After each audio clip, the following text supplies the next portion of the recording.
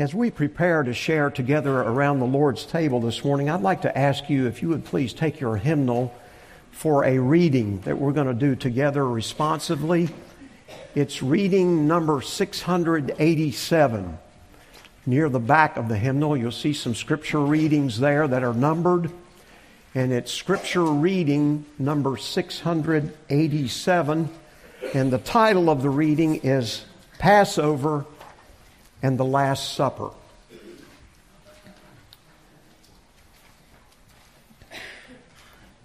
Number 687, Passover and the Last Supper. And in honor of God's Word, would you stand with me, please, as we read? I'll begin the reading and ask you to please read responsively with me. Then came the day of unleavened bread, when the Passover must be killed. And he sent Peter and John, saying, Go and prepare us the Passover, that we may eat. And they said unto him, Where wilt thou that we prepare? And he said unto them, Behold, when you are entered into the city, there shall a man meet you, bearing a pitcher of water. Follow him into the house where he entereth in. And you shall say unto the good man in the house, The master saith unto thee, Where is the guest chamber, where I shall eat the Passover with my disciples?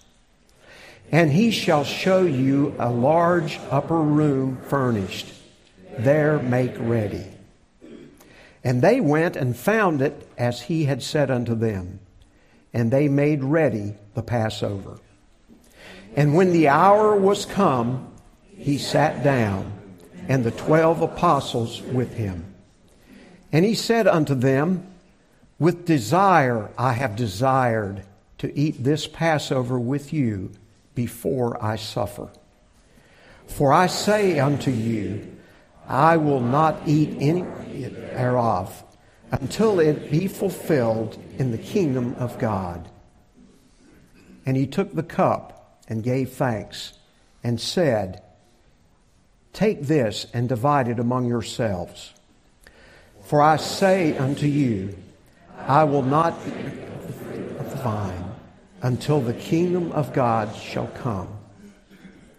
And he took bread and gave thanks and brake it and gave it unto them, saying, This is my body which is given for you. This do in remembrance of me. Likewise also the cup after supper, saying, This cup is the New Testament in my blood, which is shed for you. This is the word of the Lord. Please be seated.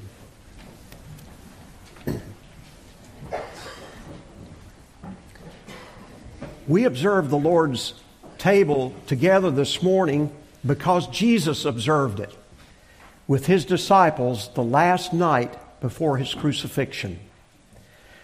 The actions and the meaning of this table are rooted in what Jesus said and what he did that night.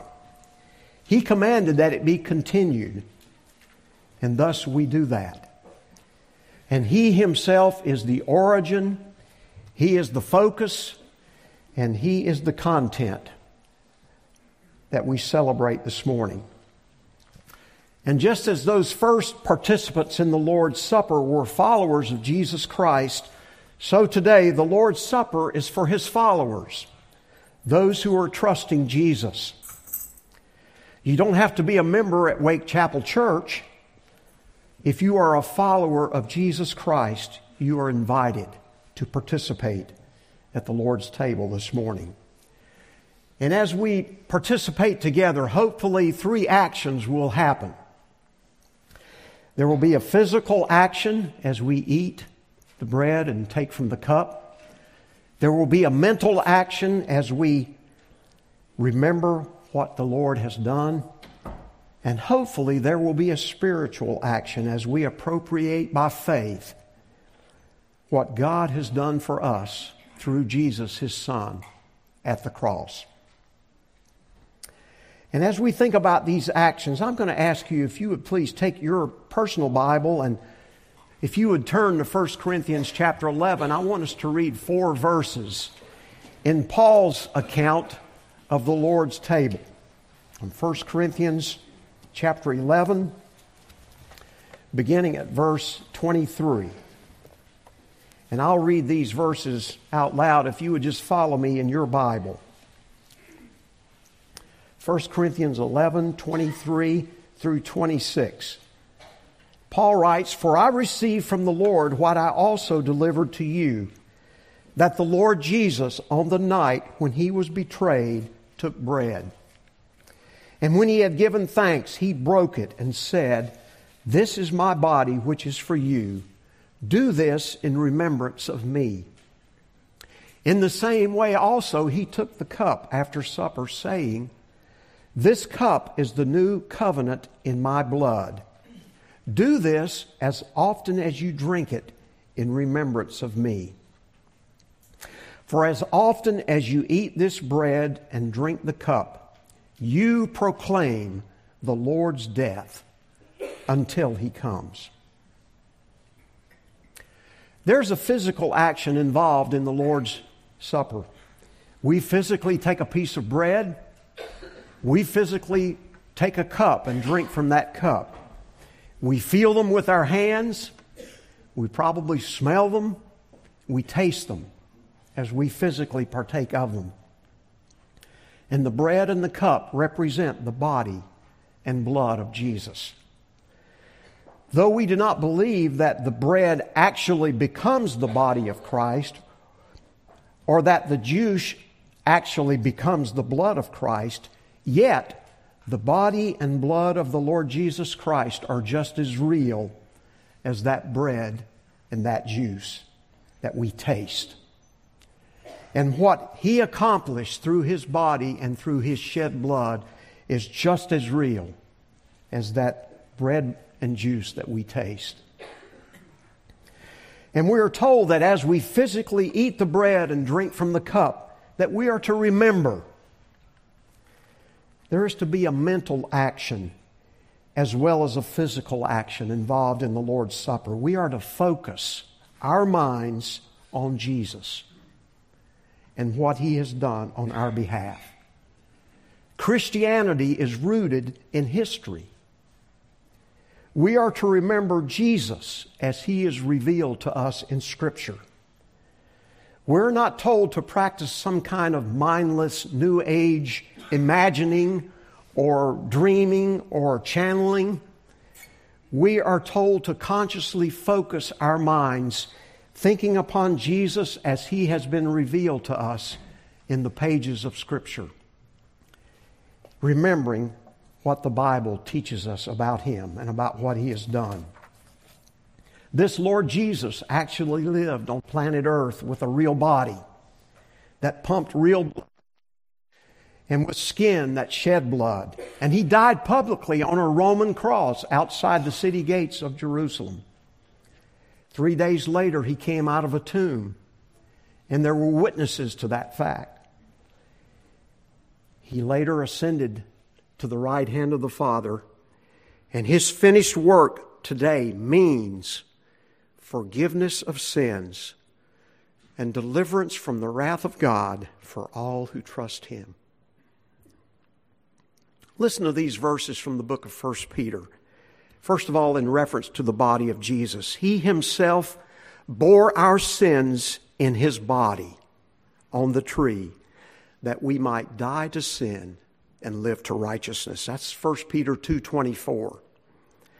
And in 1 Peter 1:18 and 19, we read these verses, "Knowing that you were ransomed from your futile way inherited from your forefathers, not with perishable things such as silver or gold, but with the precious blood of Christ, like that of a lamb without blemish or spot."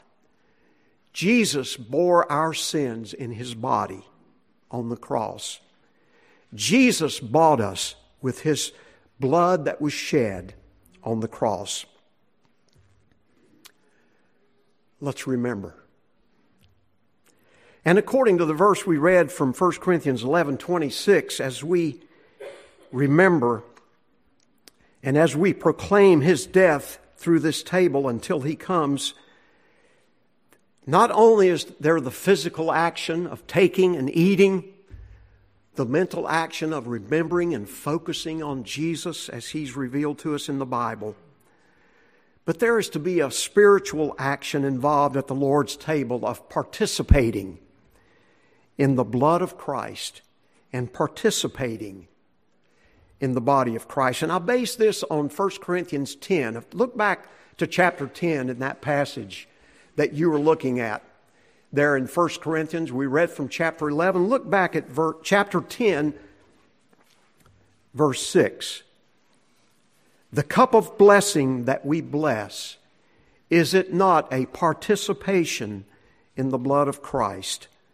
The bread that we break, is it not a participation in the body of Christ?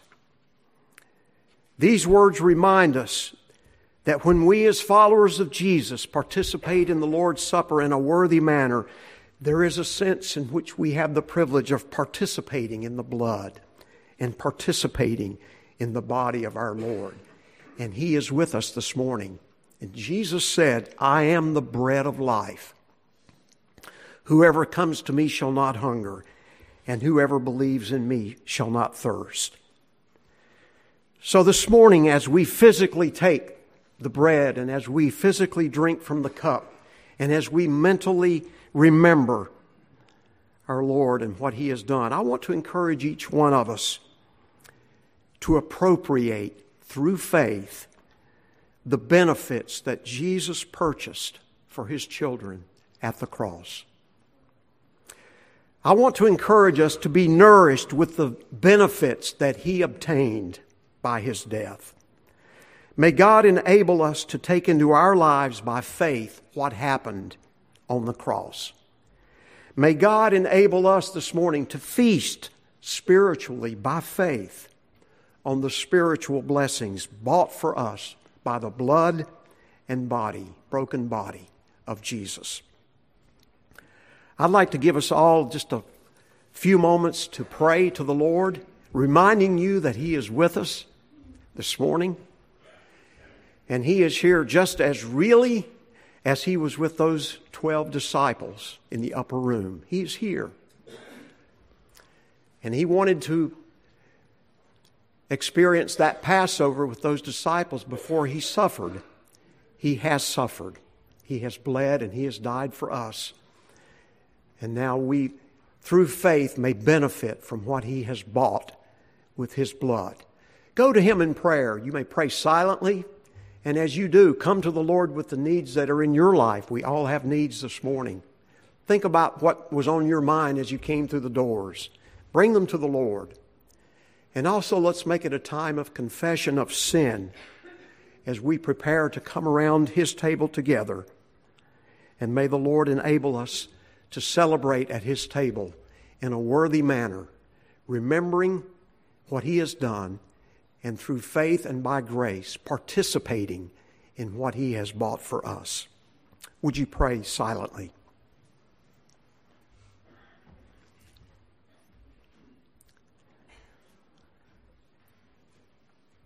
It may help to think about some of the blessings that flow from what He has done on the cross. Peace with God, joy in Christ, hope for the future, freedom from fear, security in despair, guidance in perplexity, healing in our brokenness, victory in temptation.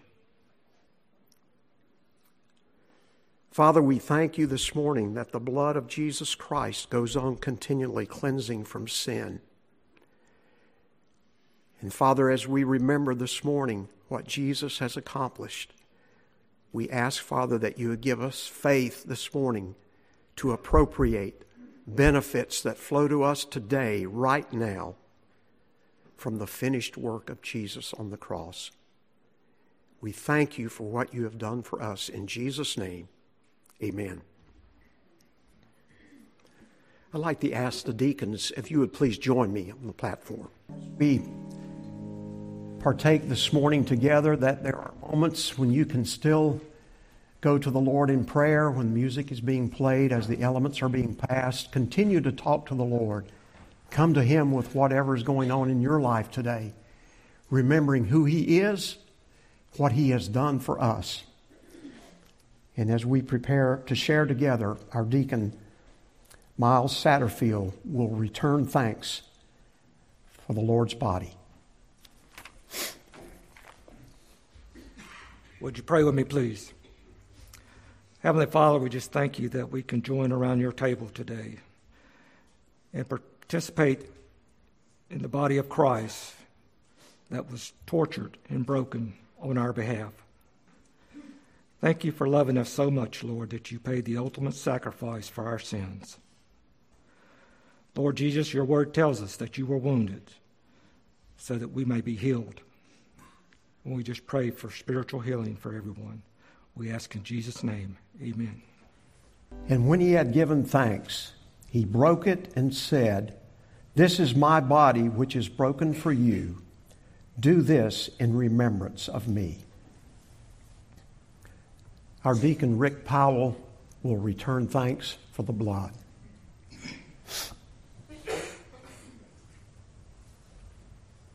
Would you bow your head with me, please? Our most precious Heavenly Lord, it says in your word, there's no remission of sin without the shedding of blood. As we look back over 2,000 years ago when our Savior Jesus Christ died on the cross and shed his blood, it was for the saving of our souls. And we're thankful that we know him as Savior and Lord. As we look ahead, Lord, when he comes to take us home, there will be a cup, but there will be a cup of celebration because we will be celebrating him as King of Kings and Lord of Lords. We give you all the glory. Amen. In the same way also, he took the cup after supper, saying, "This cup is the new covenant in my blood. Do this as often as you drink it in remembrance of me." After the Lord's time with the disciples in that upper room, it's recorded in the book of John that they sang a hymn and they went out.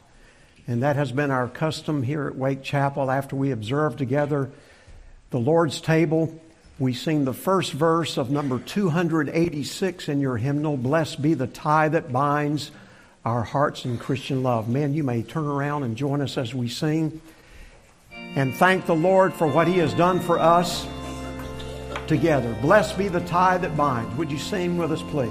May the Lord bless you. May the Lord keep you. And may the Lord cause his face to shine upon you as you look to him as we begin the new year together. Go in peace.